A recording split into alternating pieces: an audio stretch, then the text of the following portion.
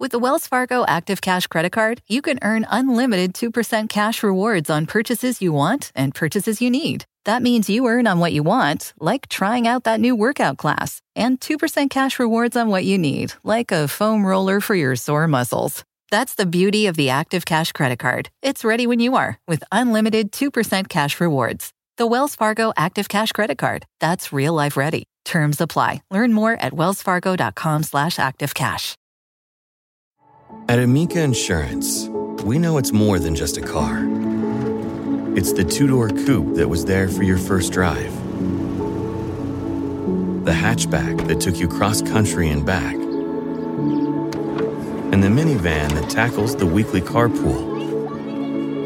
For the cars you couldn't live without, trust Amica Auto Insurance.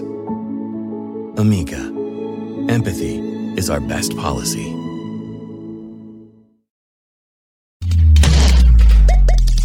Hey everybody, Holden here. And I'm Jake. And we are so excited to tell you about the Last Podcast Network Country Jamboree in Nashville, Tennessee at the historic Ryman Auditorium on June 18th. Holy shit, Jake, this is going to be amazing. Now, I know what you're thinking. What is a country jamboree for a podcast network? Well, it's a super show where literally all the shows from the Last Podcast Network will be gracing the stage. We're talking the OG Boys Last Podcast on the left, Page 7 with Holden McNeely, Wizard and the Bruiser with also Holden McNeely, No Dogs in Space, Brighter Side, Fraudsters. Someplace underneath, the story must be told. Fraudsters. It's going to be an incredible show. Fraudsters is definitely going to be there. It's going to be an incredible show. Come check it out. Again, that's Nashville, Tennessee, June 18th, Ryman Auditorium, Last Podcast Network Country Jamboree.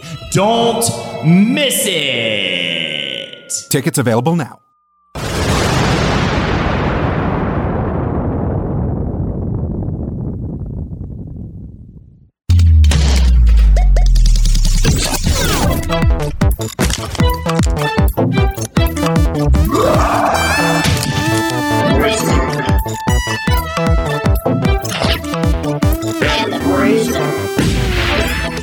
What's up, everybody? Welcome to a very special episode of Wizard and the Bruiser, a very Holden-less one. Isn't that interesting? That's why I'm glad I get to do this introduction with you, Jake. Holden, I asked you to buy a plane ticket across country to go to a dingy collectibles shop in the middle of suburban New York with me, and you said, that seems like a bit much. I don't want you. Please, my baby requires so much attention. And I was like, I thought you cared about Funko Pops. And apparently there's a line you just won't cross. Just would rather go to the really cool Hollywood store instead. It's very big. It's a lot of giant, it's a giant, amazing event that's here, that's in my town. That's where you'll just get the corporate bullshit, man. I have got the real on the ground, Funko slinging, true confessions of a goddamn pop dealer. And I was so excited to have this conversation with Chris at Undiscovered Realms.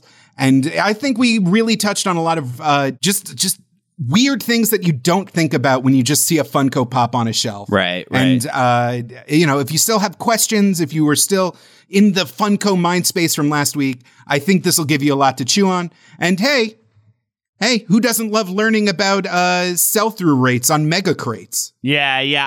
I think the response to our first episode, too, was really, really fun. I think everybody it's such a fun love-hate relationship that people have with Funkos. Unless you're the most avid collector, we all view them in this bizarre how did we get to this place way. And I think it's really great to see the evolution at an actual shop, an actual hobby shop, because that is really where the invasion happened the most prevalently. Mm-hmm. I mean, from not just a mom and pop type of thing, but as we saw with GameStop, I mean, I remember, it's clear in my head. I went to the GameStop off of Union Square. There were two at the time, by the way. I think at least one of them is closed at this point, but it was the one on the west side of the square. And just walking in and seeing way less video games on the shelves and way more Funko Pop specifically, as well as some other geek style, we're the geeks people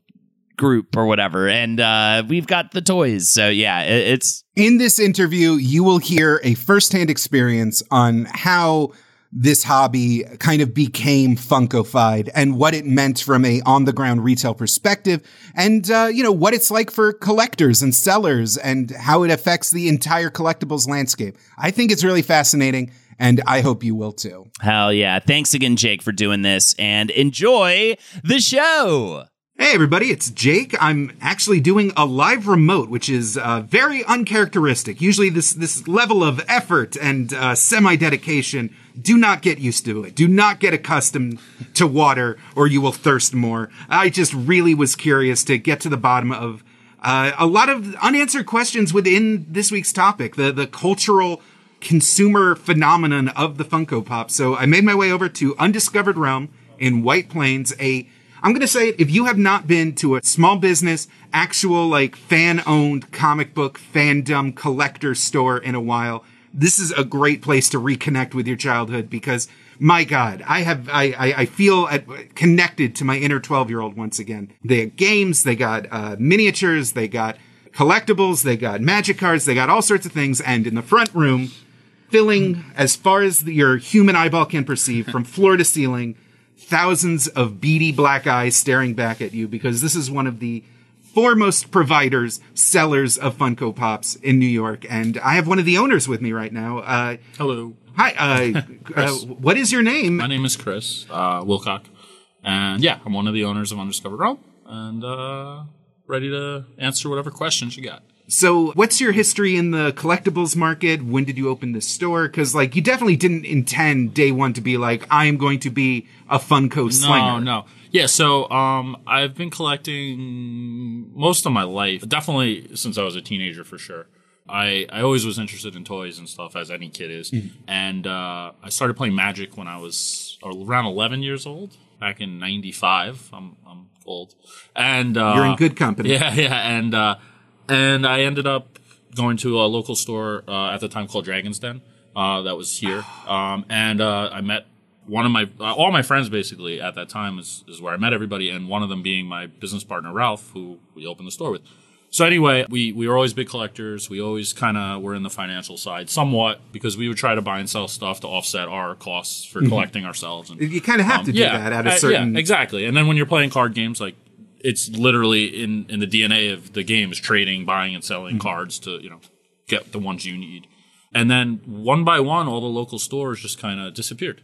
And there was nothing here for a few years. And we were we always talked about it since we were kids. And we were like, you know what, let's just do it. And we opened a store. Was it more as a place to buy or a place to play or? A little of everything. We wanted it to be, I own a big tattoo shop also in White Plains. I should note, I can only see your sleeves, and they are a pop art fucking gallery. Tons of toys and cartoons. Is that the Melancholy and Infinite Sadness? Oh my God. That's my favorite album of all time. It's just awesome. Billy Corgan and Thundercats hanging out on this man's arms right now. It's amazing. Sweet. You have good taste too. So I already had some business experience, and I've been managing stores and then running on my own and blah, blah, blah. So we kind of just pooled everything and we did it. And to answer your question, it was, we wanted a business, but also we wanted somewhere to play. And we all met each other, like I said, and we grew up in that environment. And we basically lived in Dragon's Den when it was open to close every day that we could. And there was none of that anymore. So, some of it was financial and business side, but some of it was just wanting that environment. Seeing little kids come in here and make their friends that maybe they're going to be friends with for 20 years or something like that. And, we started on the absolute shoestring budget and our own card collections. And I really don't know how we survived. Just we had so many friends over the years that played Magic. They all came, and we were just playing all day and all night for a while. There was a lot of nights where the sun was coming up and we were still there. And that's just kind of what got us through. And then if we made $20 that week, we bought $20 more worth of stuff after bills and just repeat until we got where we are, and it's grown dramatically, obviously. To also answer your Funko question, I hated Pops when they first came out, as a collector of action figures and stuff like that. Not that they're super articulate and crazy now, but when they first came out, if you look at some of those, they're horrible designs. The quality control is awful. The example I always use is Sonic the Hedgehog. If you look at the first Sonic the Hedgehog Pop, he looks like a guy robbing a bank dressed as Sonic, and his face is melted. It's just horrible. And what really turned me off, I was a huge Simpsons fan. Still am. And that was one of the first Pops that ever came out. And I just hated the way they looked as Pops. And I was like, screw these things. I'm not buying these. And so that was like the first year. You're talking about like 2010, like that 2011, yeah. 2011. That initial year. Were you buying like the bobbleheads from them? Were there? Yeah, I had a couple like Star Wars Force Ghost bobbleheads. I had no idea it was Funko. It was just stuff that I got from like Comic-Con and stuff like that. So anyway, but eventually I was a huge collector of Lilo and Stitch stuff, and they made Stitch. So I'm like, you know what? This one looks good. Let me buy Stitch to add to the collection. And as it is, it's a gateway. And Stitch actually has a big squarish head and big black eyes. So it didn't look like it was shoehorned in, you know. Yeah. And the quality was nice because it's Disney, and they're not going to let you release a half-assed thing. Anyway, I started to get into it, and it started to gain steam, and I was like, you know what, these are pretty good. And we kind of dove headfirst into it. It was a matter of some luck and, you know, being in the right place at the right time and some foresight. But we got into it at pretty much not as early as you could, but as close to that as possible. And we just grew with it. And a couple years later, it exploded, and we were in the right place. So I'm working within the collector's market. Yeah. There's, whether it was Wizards of the Coast and Magic cards or Diamond and comic books, or I'm sure there's a million other examples where there's one company is in complete control of like the must-have item. Yeah. How does it feel?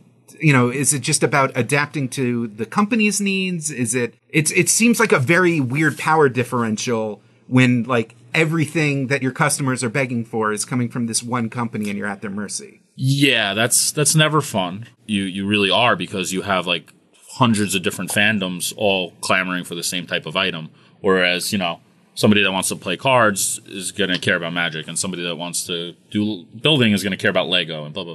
But like, if you care about Silicon Valley on HBO and you want a figure for it, or you care about Disney or Marvel, or you name it, there's a pop for it. And so, yeah, it is hard. And as great as Funko is, they definitely had some real growing pains and a lot of logistic issues over the year that make it really difficult from the retailer side. So the comparison that I feel like a lot of Funko enemies, foes, Funko foes bring up is they always bring out the Beanie Babies comparison or the Pogs comparison. But the fact of the matter is you got started in 2011. It's 2022 right now. That is 10 years, 12 years is not a fad. Is there something that you attribute to that? What are they doing that is letting them buck the odds? Yeah, 100%. And like you said, that's the number one argument. Oh, it's just the next Beanie Babies. Yeah, that worked for the first year or two or 3 or 4 or 5. You're right. We're over 10 years in now. If it was going to go away, it would have. And honestly, if you had asked me like 4 years ago, I would say, yeah, maybe we're getting towards the end of this, right? But like now, I really don't see an end. There's just so many things in sight. But the reason I think it's different and it didn't become that is because they have so many licenses. Because like, all right, Beanie Babies, like, yeah, it was cool and it was, literally a fad, the definition of a fad. But like, you don't care about Red Fox #7, right? But like, I care about Back to the Future. I care about Star Wars. I care about Marvel. Like, these are things that you grew up with and love, and properties that you literally care about in your soul. It's your personality. And that's the difference. I mean, like, you're not collecting just random animals. You're collecting things that you love your whole life and make up, And one of the things I think really differentiates it too, and is the strongest point, is because there are so many different licenses, you can have like, where before I might need a statue for this fandom and an action figure for this one and this for that, you can have a pop for each different thing and have one line that unites all the things you love into one, cohesive collection, which is the first time in history that's really ever been possible. There's no other company on the planet that could have even remotely as many licenses as they do. It's really amazing that they were able to pull that off. The image of like a nerd collector's bedroom just littered with like a prop Master Sword from Legend of Zelda and like an action figure line from the 1980s and just all this clutter. Exactly. Where that same expression can kind of come in a unified format in a way. Yep. Do you think the price point? I mean, are they still $10? Oh yeah, that pop. That is a major. They were $10 forever. Maybe a few dollars less when they first came out. $9, $8, depending where you went. And then 10 was like the average. They did, for the first time in history, late last year, they did a MAP, which is minimum advertised price. A lot of collectibles do that so that people aren't like selling at cost and devaluing everything, of $12. So you're literally not allowed to sell them for less than $12 unless like it's damaged, or every so often they'll give you a period where, okay, for the next 3 weeks you can sell them, at this much. And it's good that they do that because you'll have like online sellers, like even Amazon, or just other people that like are just a numbers game. They're trying to churn, and we can get into a little more later when we talk about exclusives and stuff like that, why it's a problem that you could sell them so cheap. They'd sell it for like 50 cents over cost and, just churn out 1 million of them a year. And it becomes a numbers game at that point where like a regular retailer can't do that. You'd be out of business in a month. So literally I guess we'll talk about the exclusives, but like churning through just to get their score with the Funko sales department up? Yeah, exactly. Okay. So like, you could sell, but if you sell 1 million pops at $1 profit each, that's $1 million in profit, right? Mm-hmm. But if you're trying to run a store and you're selling a few thousand of them, you can't, stay solvent from that. So now nobody's allowed to sell it under 12. Everybody has the same profit margin. It also, they raised the price on the back end too. The wholesale cost went up as well, along with that because of shipping and factory costs and like everything else in the world right now is going through the roof. So this store is a little bit out of the way. It's definitely not a foot traffic kind of place. Yeah, well, we're and there's a couple reasons for that. One, we're in New York, which, as anybody knows, rent is through the roof.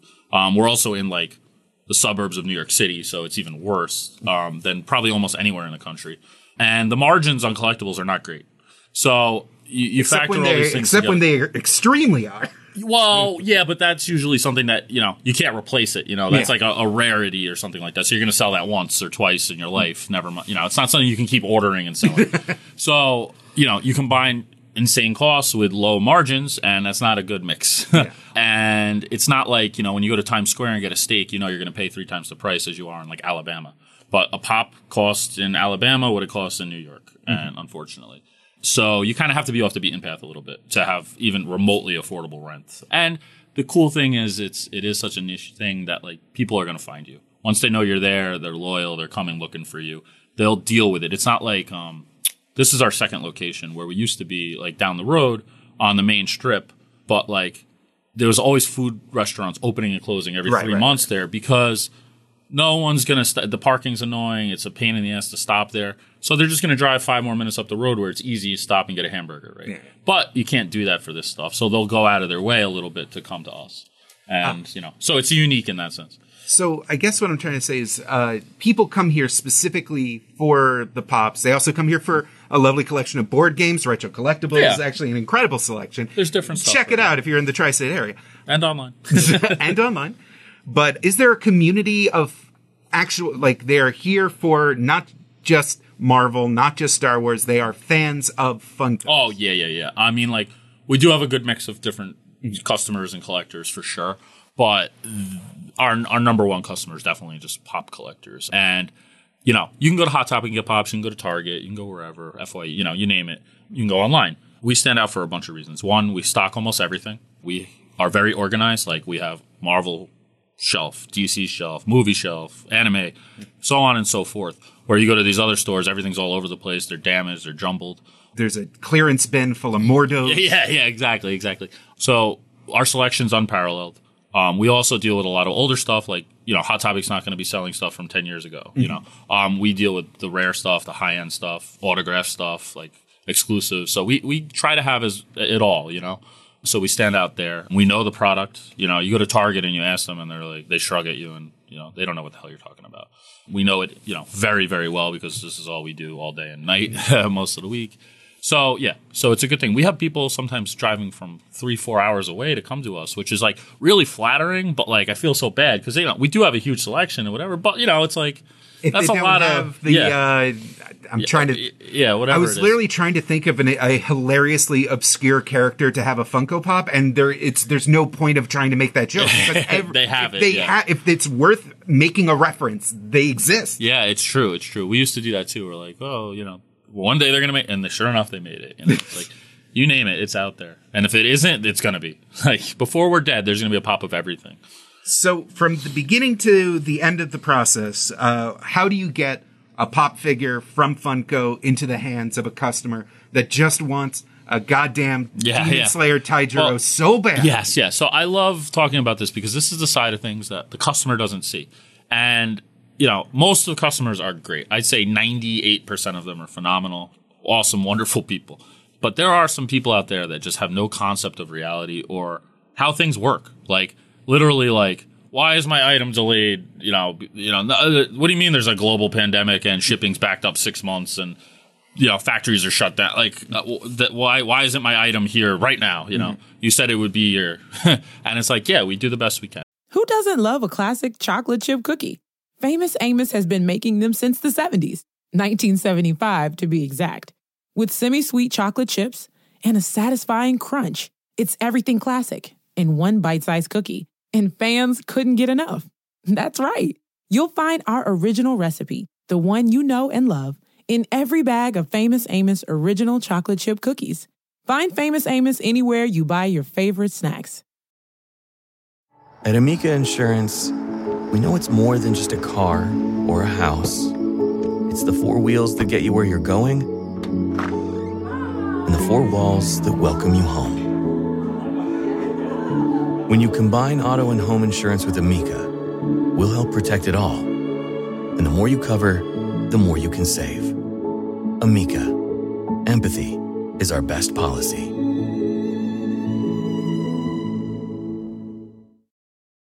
Basically, the process is we get, and it's changed over the years, but the current process is we get an order form. Like I got one yesterday for October. So I'm ordering for the stuff that's coming out in October right now in May. And they send a solicitation. I tell them how many pieces we want, and they put that in. There's a couple, we can go into that later. There's some things that suck with that process. But anyway, that's what we do. And then in a perfect world, October comes and they ship us what we ordered and how many we ordered. They come into us. Now, a lot of times we only ship out mint stuff, but we do grade it. So like, let's say Demon Slayer, like you just mentioned, that was probably the best selling pops we ever had. Really? Yeah, it was crazy. So we got hundreds of each one. We literally have to open every case. They come 6 per case, and then 6 cases of 6, 36 in a master case is what it's called. We open every one. We examine every side of every box. Mint ones go here. And then we have, this is something that a lot of other stores don't do, but we grade. So we have mint, shelfware, which is like very minor stuff, light box damage, heavy box damage. And then we price it accordingly to the damage. What's the difference between mint and heavy box? It could be anywhere from $12 mint down to $5 for something that's really damaged, under cost. Yeah. Because, it's damaged. The figure's always good, but the box is just smashed. The collector's market is that dominant. That And there are some people that don't care at all. But I mean, Best Buy would never. Oh no, and they won't. But that's where we stand out. So if you are a collector, you know that you're going to get something that is flawless. If we say it is, we're going to pack it extremely well. It's not Amazon where we're going to throw it in a box that's the size of a vacuum. A box, ooh la la, yeah. Man. Maybe you get one piece of bubble wrap that's floating around on the other side of the canyon of the box, and it's smashed to all hell. So that's where we stand up. But anyway, so we examine every single one. I mean, that alone is an insane amount of labor, hours, time, you name it, frustration, and then we do that. Sometimes we could get hundreds in, and 80% of them could not be mint. It happens, or they come on pallets and a forklift happened to just crash through one of the boxes. We've had literally boxes speared through by the forklift thing, and you're like, what is this? Decapitated pops, You name it, it happens. And that's really frustrating when we're filling orders, because if we pre-ordered X amount and we ordered twice as many as we even pre-ordered and we still don't have enough to fill the order, it's a nightmare. So we do that, and then they go on the website or they come into the store and people order. We fulfill them, and we're very particular with how we wrap them, package them, so they come flawless to you. We stand by our guarantee. If something happens in transit, we'll replace it for you. I still can't get over the box quality thing. Oh, it feels big. Like this. It's not like a Fantastic Four #1. It's not like I know, but you know what? People say that, and one of the things, like I said, we do deal with high-end pops from back in the day. Most of those pops from back then are in horrible condition because people were like, this is $10. I don't give a shit.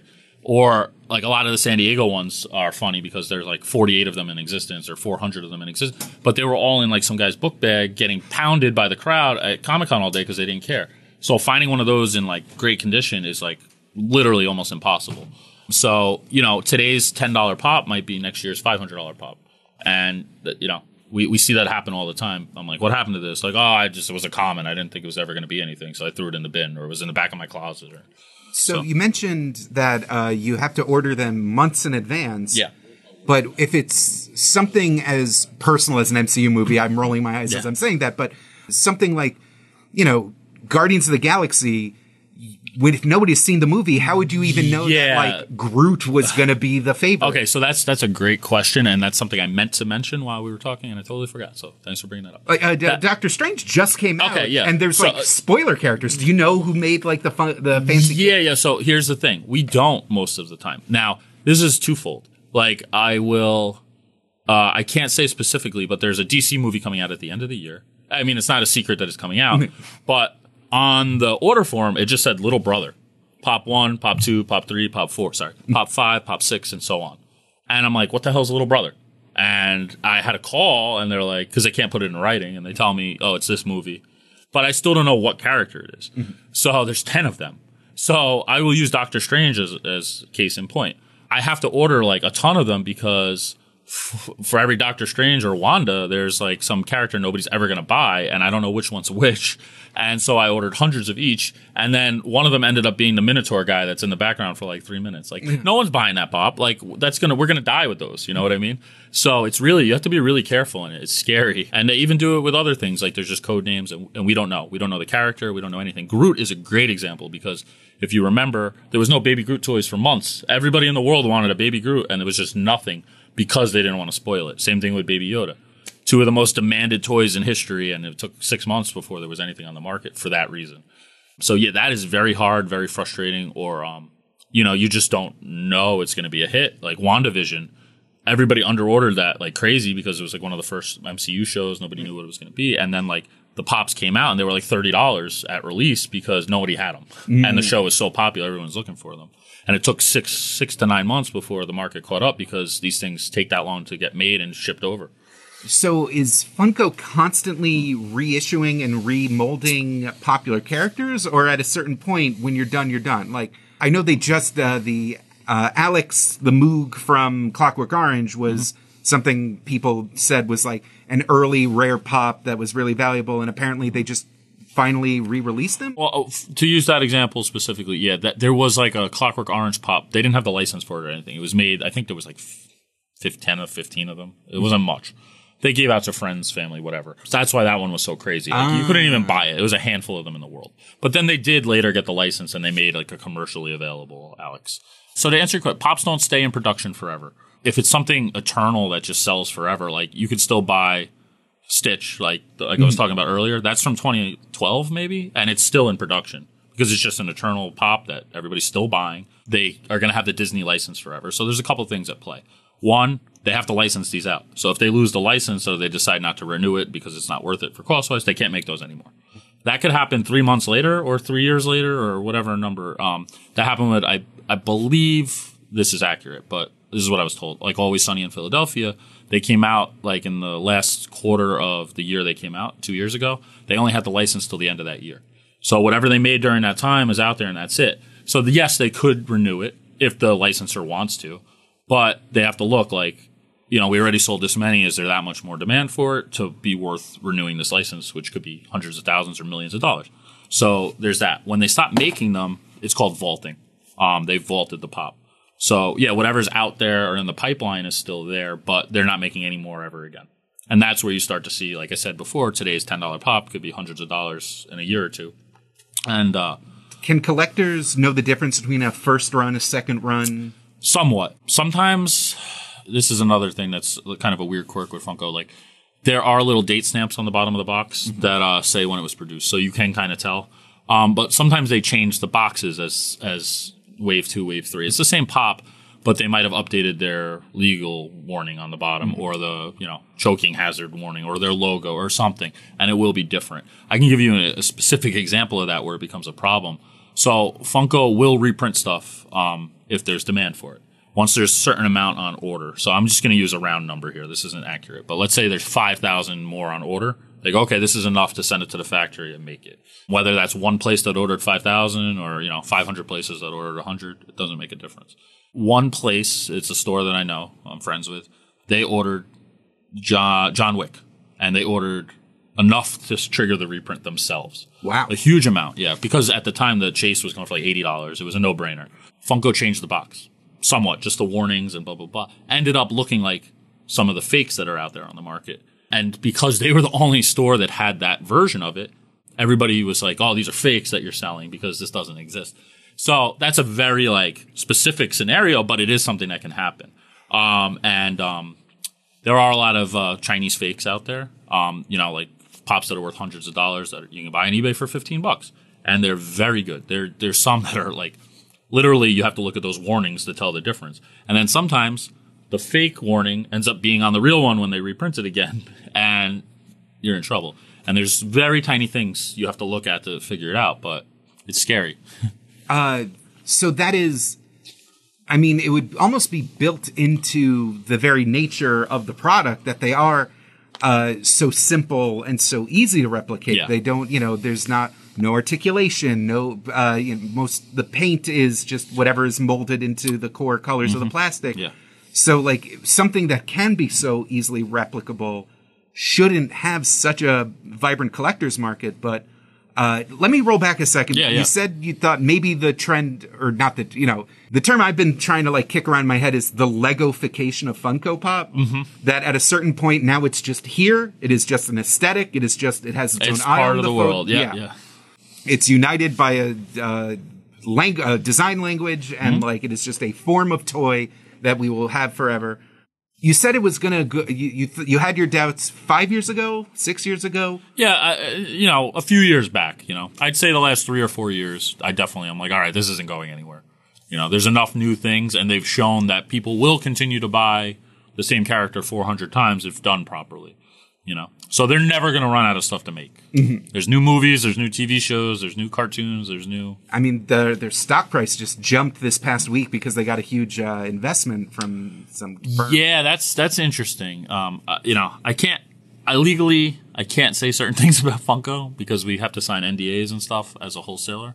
But they've definitely not been the most well-run company over the years. It definitely was like... the owner was just a fan. And, a lot of times he was just making stuff he wanted to see get made. And that doesn't necessarily translate into sales. It's just because it's like when I order stuff, I love, I don't know, like Silicon Valley, like I talked about before. One of my favorite TV shows of all time. But not a lot of people watched it. 10-year-olds aren't having a Silicon Valley. And so like I can't be like, oh, this is one of the best shows ever. Let me order 1,000 of these. No, because I'm not the one buying them all, So you have to be smart. And, think about what is the mass public going to want? And that kind of was a problem for them for a lot of years. They were making stuff. It was just sitting on shelves, collecting dust. They were overproducing.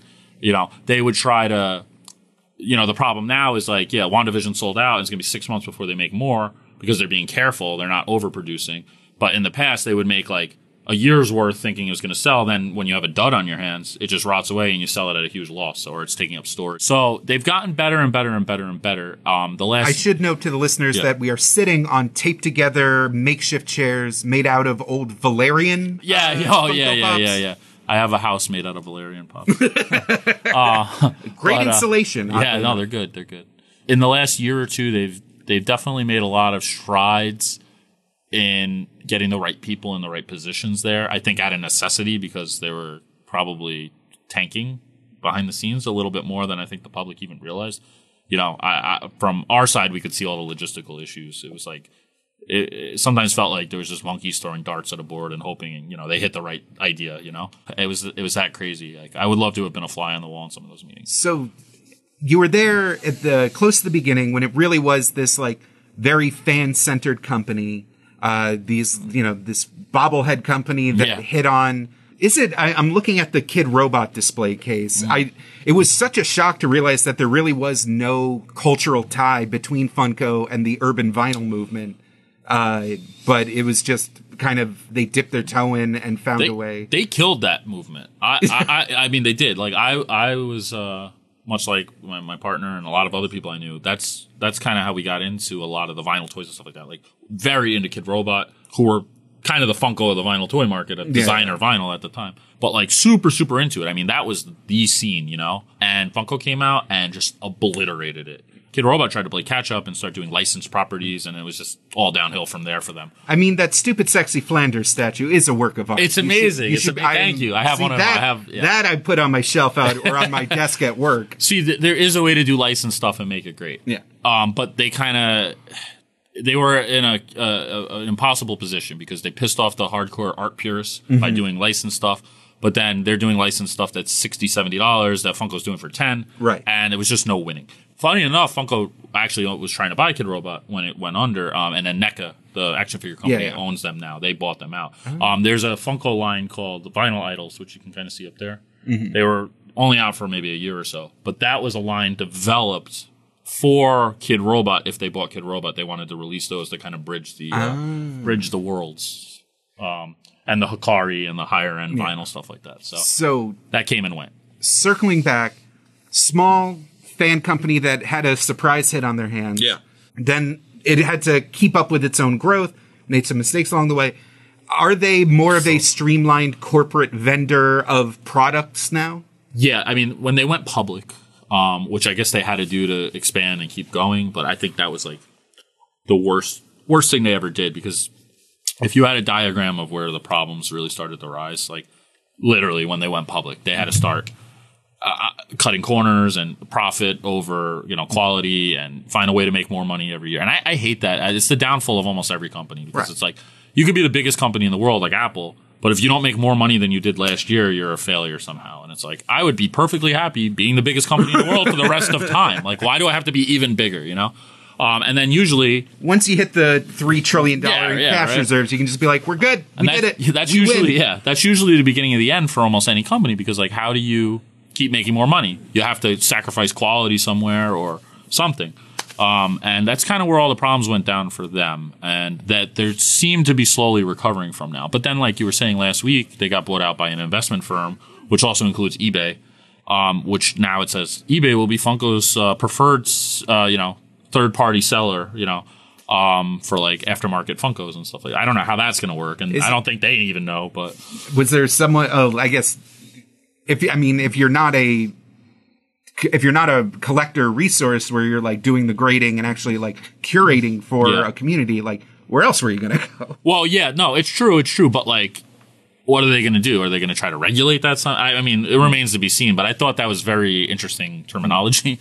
So we'll see. And then they also started selling themselves on their website, which was also kind of shitty, because it's like, we're not going to send you your stuff on time, but we're always going to have it right on time on our website and undercut the same people we're selling to. Like, a lot of really questionable decisions like that for us. And then it's things like getting your own exclusive is a whole process that constantly changes and just gets more and more detrimental to the stores. Let's get into that actually, because a huge part of, especially the collector's market, there's it's like a tiered system. There's it's someone's office birthday. I know they like Parks and Rec. I'm going to get them a Leslie note. Yeah. It'll sit on their desk.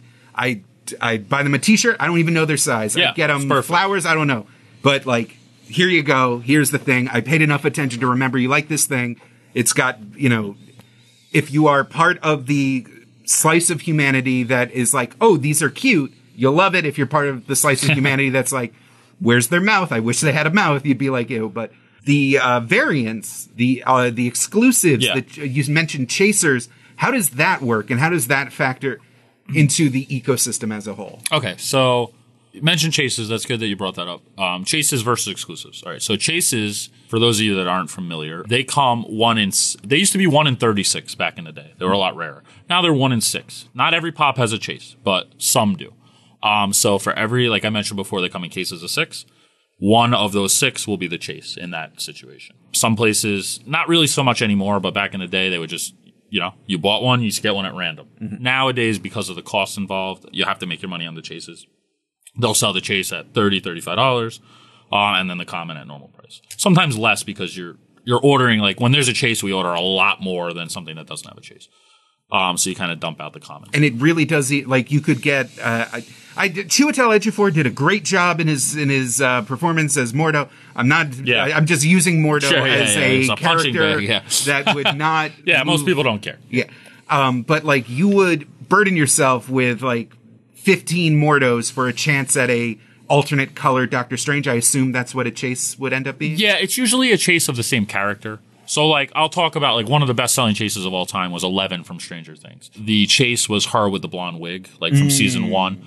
Everybody wanted that. So, you know, again, so that one's $35. That was a great one because the common was also really popular. Like, when you have a chase that's really wanted and the common is still really good, that's great. Sometimes the chase is the version everybody wants and nobody cares about the common. And you got to order, like, hundreds of commons to get enough chases to satisfy demand, and then you're just stuck with them forever. So that's where it gets dangerous. So anyway, but every store can have access to chases. If you're ordering pops, you know, it's accessible to everybody. Like, it's not an exclusive. An exclusive would be like Hot Topic exclusive, Target exclusive, GameStop exclusive, you know, you name it. That's only available at retail anyway from those stores. Once they're sold, then stores like us or other secondary, eBay, Amazon, whatever, will resell them on the secondary market, you know, for whatever their market value is. So the way that works is you need to currently sell $1 million wholesale in 1 year. Not sell, order. From Funko, $1 million. Not $1 million worth of pop, like at the wholesale level. So like $7, $8 a pop. You know, 1 million divided by 8, 7. And then you get access to an exclusive. And you have to make a very large amount of them. It's not like you can make like 500 of them or something like that. I can't, again, get into this very specifics just due to NDAs and stuff like that, but thousands upon thousands, more than you would think. You have to then produce, and you have to, you know, they don't just send them to you. You have to cover the cost of that. So it's still risky, even if you get to that tier, which is like the carrot everyone's chasing. If you get a bad exclusive, you could drown you and kill you because you're spending hundreds of thousands of dollars just producing the thing. With the Wells Fargo Active Cash Credit Card, you can earn unlimited 2% cash rewards on purchases you want and purchases you need. That means you earn on what you want, like trying out that new workout class, and 2% cash rewards on what you need, like a foam roller for your sore muscles. That's the beauty of the Active Cash Credit Card. It's ready when you are, with unlimited 2% cash rewards. The Wells Fargo Active Cash Credit Card. That's real life ready. Terms apply. Learn more at wellsfargo.com/activecash. Every day, our world gets a little more connected, but a little further apart. But then, there are moments that remind us to be more human. Thank you for calling Amica Insurance. Hey, I was just in an accident. Don't worry, we'll get you taken care of. At Amica, we understand that looking out for each other isn't new or groundbreaking. It's human. Amica, empathy is our best policy. But if you get a really good one, do you have an example of a doomed exclusive? Oh yeah, I mean, there's some bad ones. I don't want to throw any like store under the bus. So I'm trying to think of FYE. Nobody cares about FYE. Okay, yeah, all right, that's perfect. Like Sam Goody. Yeah. Someone who's like FYE had like a Boo from Dragon Ball Z, but they had like a pink chrome one. Okay, it looked pretty cool, but like not enough to really care. Those things, like, they were clearing them out for $3 a piece, you know, and you know they had to make many thousands of those. And this things. And you only get one shot. Well, you kind of so when you get to that level, you send, okay, this is what I'm interested in making, and then Funko has to say, hey, we're already making this, which a lot of times is the case, or the licensor doesn't want us to make this, or this is here's what's approved out of your list. What do you want to make? And then you go from there. And it's all just variations on the materials. Like, you don't get a brand new mold. You could. So that's a very good question. Traditionally, yeah, you could do whatever you wanted to do. Really? Before if it was a repaint, you only had to make like a third of what you had to make for a new mold. Okay.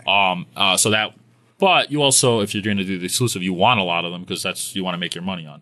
Now they changed it this past year where the first one you make for the year has to be a repaint. You don't even get a new mold. Then the second million, you can do new mold, and then flip-flopping back and forth. So you can't even just go new after that. It's repaint new for however many millions you do. So it's really hard. When we first started, back in like 2012, you could just be like, hey, I want to buy 10,000 pops of this character, and they would make it for you. Because really? Yeah. Did you do that? No, we just missed that window. And then when we started, it was $50,000 a year. And that was still a lot though at the time. You got to remember, these things weren't like they are now. Yeah. And then we got close to that and it was 80,000. And we got close to that, it was 120,000. We got to that and it was $1 million. And we were just chasing that for the rest of eternity. And now it's $1 million with the caveat of repaint new. So you can't even, so it really is difficult. A store like Hot Topic, or like I use GameStop as a great example. At their peak anyway, they had like 5,000 stores in the country. So if they just put 6 of a pop in the store, they hit that $1 million by dividing it by all the stores. So that's why you see 30, 40, 50 GameStop exclusives in a year, because they're literally ordering that much. It's easy. As a store with one location and a website, for us to sell $1 million, it's a lot. That's a lot of pops. That's like, I'm doing rough math here, but like $80,000 a month just in wholesale. And you have to get rid of these things. You have to store them. You have to have staff to deal with them. You have to check them for condition. It's crazy.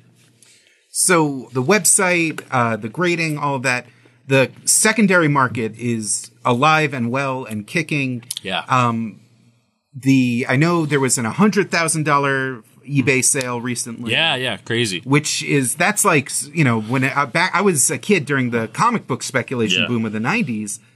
That's the kind of money that like a Amazing Fantasy would get for. It is crazy. It hasn't even been out for 10 years. So the one that you're referring to it's a Willy Wonka 2-pack. I want to say there's 10 of them. Okay, so 50,000 a pop then. Yeah, it's 2 pops, and they're just gold. They're not made out of gold. You would think for that price they're just painted gold. Mm-hmm. And it's the same as the regular versions, just gold. They were in a 2-pack.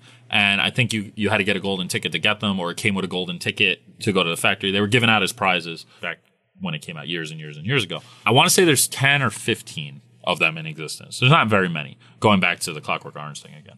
But like, funny enough, in 2019, I had one of those in my hands. Another seller was selling one for $15,000, which at the time was like, oh my God, look, if somebody bought this for $15,000, this is like a record breaking for pops, But fast forward 3 years and 100,000 is insane. But we're getting to the point now where you do have like celebrities buying this stuff. So to them, that's like me or you spending $100, So you have to factor that in too. But they are a piece of history. And if these go on, over a decade now, that's history. There's 10 of them in the world potentially. And half of them could be smashed, and in bad condition or lost to time or, so we have to think about that. 50 years from now, if these things are still going, those are artifacts. Yeah. Do you notice? A term that gets thrown around a lot these days is the financialization of society. We've reached a point where everything can become an investment. There's so much money desperately trying to become more money that now we're investing in monkey JPEGs and NFTs. Yeah, you're right. Pokemon. There's Wall Street investors that have like looked into Pokemon cards. Is Funko Pop becoming a place where people are purely looking at them as an appreciable asset more so than that's just for fun? Yeah. I think as with any collectible, there's a segment of the market that's literally there just to make money. There's a segment that's just a hardcore collector, and there's usually the biggest segment is just the casual person who wants a couple for their desk, like you said. But there is definitely the secondary market is the major driver of things because, just like anything else, people complain. Artists are the number one thing where they complain, like, "Oh, I sold this for $500 and somebody else sold it for $5,000. This is bullshit." And I get that because they could have made that money. But if nobody was willing to pay $5,000 for it, most people wouldn't spend the $500 because it's the same thing with this. Like, if you couldn't resell these things at some point, or like, God forbid, your car breaks down, that happens all the time. We buy collections from people. They need to pay their rent. They need to pay their mortgage. They lose their job. Unfortunately, they have a health problem. Their car breaks down. They have bills. You have this asset, that's sitting there on your shelf that is appreciative. It's not like, something you open it up and it's worth half of what you paid for it or worthless. These things go up, and it's nice to know that's there. And it is the major driver of things, because if you didn't think that $10 pop could one day, maybe there's some stuff you just love. But it is also nice to know that, hey, maybe one day I can sell this for $100. And collectibles, people are realizing it now, it's something I realized my whole life, appreciate 10 times more than almost any other investment. Typical, I think Wall Street's like, if you can make 3% a year on your money, oh my God, it's like gangbusters. But you could buy pops and make 300% on your money the next day, potentially, depending what it is. Or action, whatever, Legos. Legos appreciate more than gold. I'm sure you've seen that article a million times. It's true. And the world's kind of starting to see it. And now you're starting to see real money get put behind certain things, which is dangerous, though. Because you can it's like stock market is regulated. These are not. To a degree. Like if there's 500 of this pop on the market and you have enough money, you can conceivably track down almost all the ones that are on the open market and reset the price. Now you control the market. You sell one at a time for whatever the hell you want. And that happens with Magic all the time. It happens with this stuff when you start getting Wall Street and millions of dollars behind it. And it gets dangerous because you could ruin it. So there's a product line that since I've been just like kind of chilling out back here I've never seen it before, the soda line. Yeah. I know they've tried with Dorbs. I know they've tried a bunch of times to kind of like bust out of the pop And usually shell. fail horribly. But the soda line seems to be doing okay. How long has this been a thing? Soda line's great. Definitely their biggest hit besides Pops, out of all the ones that they've done. About 3 years, I want to say. Probably about a year before the pandemic. So yeah, 2019. It could have been late 2018. It's all a blur the last couple of years. But they're great. For those of you that don't know, everyone's like, oh, sodas, and they think it's a soda, because why wouldn't you? They're in soda cans. I mean, it feels Funko is the kind of company that definitely, like, say in 2016, would have sold like some kind of bubblegum flavored Frankenberry nostalgia white label soda and called it a tie-in. Exactly. So they're literally in some soda Archie cans. McPhee bullshit. You know what I'm talking exactly. about. They're literally in soda cans that are decorated like the art. So like right now we're looking at Count Chocula. It's got Count Chocula on it. It's got really cool artwork. Inside of the can, there's a small vinyl toy. And it also comes with a pog to tie it back in. An actual further. pog, like a milk cap. Yeah, so because these all have Amazing. chases. Like we said, some pops have chases. Every soda has a chase, except for like a handful.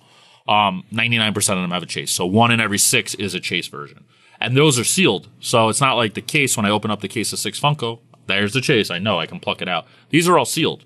So you don't know which one's the chase. So you could buy it off the shelf and hit it at any time. And the chases could be worth, 5 to 10 times the cost. So a lot of people buy them in cases of 6 because they want to get them all. But anyway, the POG will say, the common or, hey, congratulations, you found the chase. And the chase could be a glow-in-the-dark one or metallic or, whatever. But every soda is numbered, which is what's been one of the key things. Like I said, they've been making the Stitch Pop vinyl for 10 years. These are one and done. Mm-hmm. And some of them are numbered 200 pieces. Some of them are 20,000. I've never seen one above 20,000. But usually in the 8 to 12,000 range for the world. Or at least the country. Now that is a limited edition Count Chocula I'm looking at. Yeah, I think that one was probably like 8,000 or something like that. Off the top of my head, I could be wrong. There's at least 8,000 people with an affinity for Count Chocula. But there's only 1 in 6 chase, so there's 1,200 chases. So now you think about the people that want the full set. It can get very limited. And they could be expensive. There's a Batman where it was, I think, only 500 pieces or something like that. And then there's the chase of it. So you're talking maybe it was 600, like 100 chases in the world, right? So that's pretty scarce, and as somebody who wants to collect them all, now there's only 100 people that could ever collect them all. And that one's like $300-$400, So yeah. And so, yeah, they're really cool. And they've done really, really well. And it's strictly because of the numbers thing. They're scarce. You've been super generous with your time. You've been incredibly informative, and I deeply appreciate it. Yeah, anytime. I just want to kind of end on a cultural thing. Sure. For a lot of fans, Pops represent this very specific era in nerd culture. That 2008 to 2016 MCU Star Wars good sequel timing, yeah. boom, and when con culture ruled the world. Everybody loved going to the Nerdist.com and watching their favorite Geek and Sundry web series. And, it was a very specific time and place. You're right. If I walk around in my Deadpool Heart Chimichanga t-shirt, people will be like, all right, guy, calm down. The culture it's either become so mainstream that now the original fans are like, oh, you sold out to the idea of genre fiction. Yeah. The point that I'm trying to get at is there is a backlash against Funko Pops, but is that a vocal minority? Are you seeing just... Yeah, I know what you're saying. And yeah, there's definitely a large number of people that don't like them. I think it's kind of lessened over the years because they were the first ones to do the Beanie Baby argument. And now it's kind of hard to make that argument anymore. So they kind of fallen back. But for many years it was this is the the black mark on collecting. You know, this is like Fisher Price collecting. Like, why am I going to buy this stupid little thing with no articulation when I could buy this NECA figure or Figuarts with 50 points of articulation? That's like a work of art. And they got a lot of points. I could buy a $300 statue that's amazing for the price of an old pop that just happened to be vaulted. But Carol at the office is never going to buy a $300 exactly. Parks and Rec figure. And I think that's part of it. You know, you can go to Hallmark and pick up, you know, whatever pop. Like you said, the Parks and Rec pop for your friend in the office that you know just happens to like that, because there's sure as hell not going to be a Parks and Rec action figure that you're going to buy them, you know. I have a unique view on this because we do a lot of conventions around the country. And even still to this day, like, pop vendors are kind of like the punching bag. They don't give it to us because we know them all. So, but, you know, they're always like, oh, these damn pop vendors, these Funko vendors. Oh, like the whole, because for a while, like, half the Comic-Con did turn into just pop stands, right? I mean, the pandemic actually killed off a lot of the smaller ones, you know, for better or worse, I don't know. But, it just kind of became like a blight. Like, you know, all the comics are gone and now there's just pops everywhere, you know. So it was like the old time, you know, the guys just like complaining. It's that comic book guy from The Simpsons, you know, like So, but There's it's gotten the better. moldy long boxes. Yeah, exactly. And there, you know, there is a lot to be said for that. There's a place for everything, I think, and I think it's balanced out a little bit. And I think people just know they're not going anywhere, and they're here to stay. But they're still out there complaining. So I guess you know, as you adapt to pandemic times, as you adapt to changing cultural things. I know you're doing, like, what is this Whatnot project? Oh, cool. I found this fascinating as a internet talking person. Yeah. Whatnot is actually really cool, and another thing that was just in the right place at the right time. It's basically the explanation I use. So, like, during the pandemic, and this is kind of what blew them up when I say right place, right time, is nobody could go shopping. Stores were closed. It's basically like, during the pandemic, everybody started going on Facebook Live or Instagram Live and just kind of doing live sales from their stores. Like, this is what we got. You know, please help us stay in business. Whatnot is basically that taken to another level. It's like, I use the example, I say it's QVC kind of, because it kind of is. But you go on the app and you go to your section. It's only for like nerd stuff. So like vinyl toys, Funko, trading cards, you know, stuff like that. You click on your section and then you'll literally scroll through and there'll be channels. And they're live at the time. And, you know, it might be like selling high-end pops, selling autograph pops, selling this, selling sodas. Like, we're doing one tonight just for sodas. And you go on there and you watch, and it's literally like, hey, you know, this is the item we have up now. You can do buy it nows, you can do auctions. And there's a chat box. People can talk. So it's really fun. We play music in the background. People ask questions, kind of like you are now. Like, hey, what's it like traveling to this convention? And you're like, you know, while the auction's running, yeah, this is how it is. And you can do really well, and you're reaching. There's a lot of people that maybe don't want to leave the house, or can't, or they don't have a big convention in their area, or you know, they're looking for rarer stuff, which they can find on there, and so it's pretty cool. Sometimes people will overpay for stuff because they just get caught up in it, just like on eBay when people are in a bidding war or something like that. That happens too. Sometimes stuff goes for a lot less than it's worth, so it's kind of a balance, but it is a really good source of income. They've been asking us for 2 years to do it, and we were just so busy and just never got to it. And then it really got a lot more refined during the pandemic. And obviously, again, during the pandemic, everyone's home with nothing to do and money in their pocket. So they're just like, they got addicted to it. And now it's kind of replaced. I know a lot of stores that stopped doing conventions because they can just sit at home and do a Whatnot stream once or twice a week and supplement the income that they were getting from the convention, sell the same stuff and not be on the road for half their life, you know? So if that sounds appealing, how do they find you on Whatnot? So yeah, you just go on and you search, just like you would on any other app. Our name is Undiscovered Realm, no space, REALM, Realm.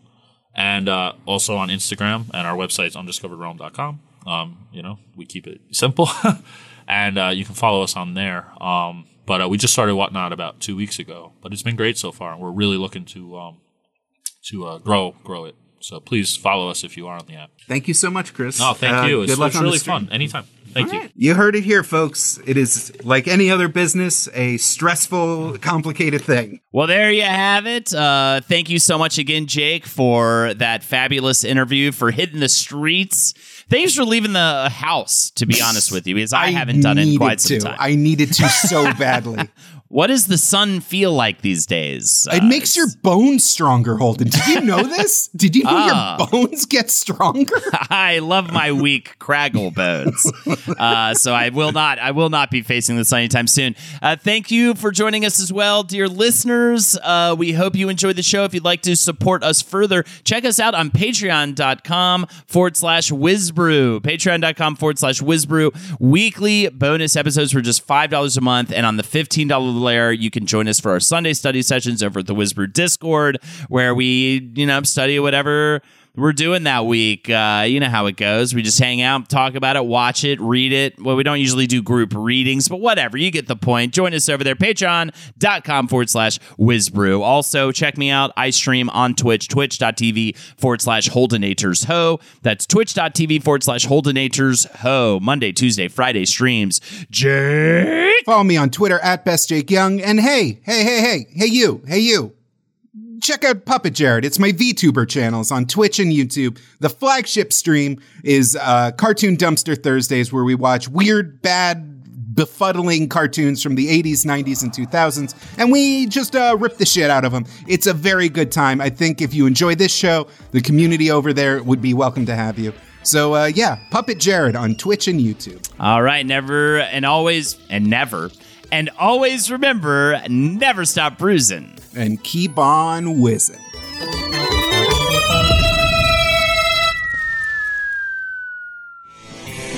This show is made possible by listeners like you. Thanks to our ad sponsors, you can support our shows by supporting them. For more shows like the one you just listened to, go to lastpodcastnetwork.com.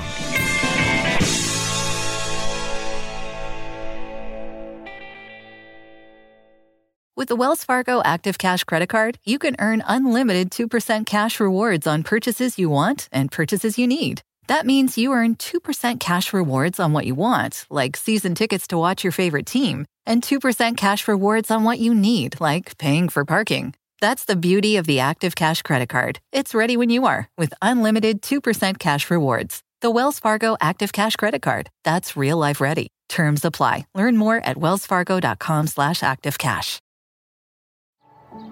Every day, our world gets a little more connected, but a little further apart. But then, there are moments that remind us to be more human. Thank you for calling Amica Insurance. Hey, I was just in an accident. Don't worry, we'll get you taken care of. At Amica, we understand that looking out for each other isn't new or groundbreaking. It's human. Amica, empathy is our best policy.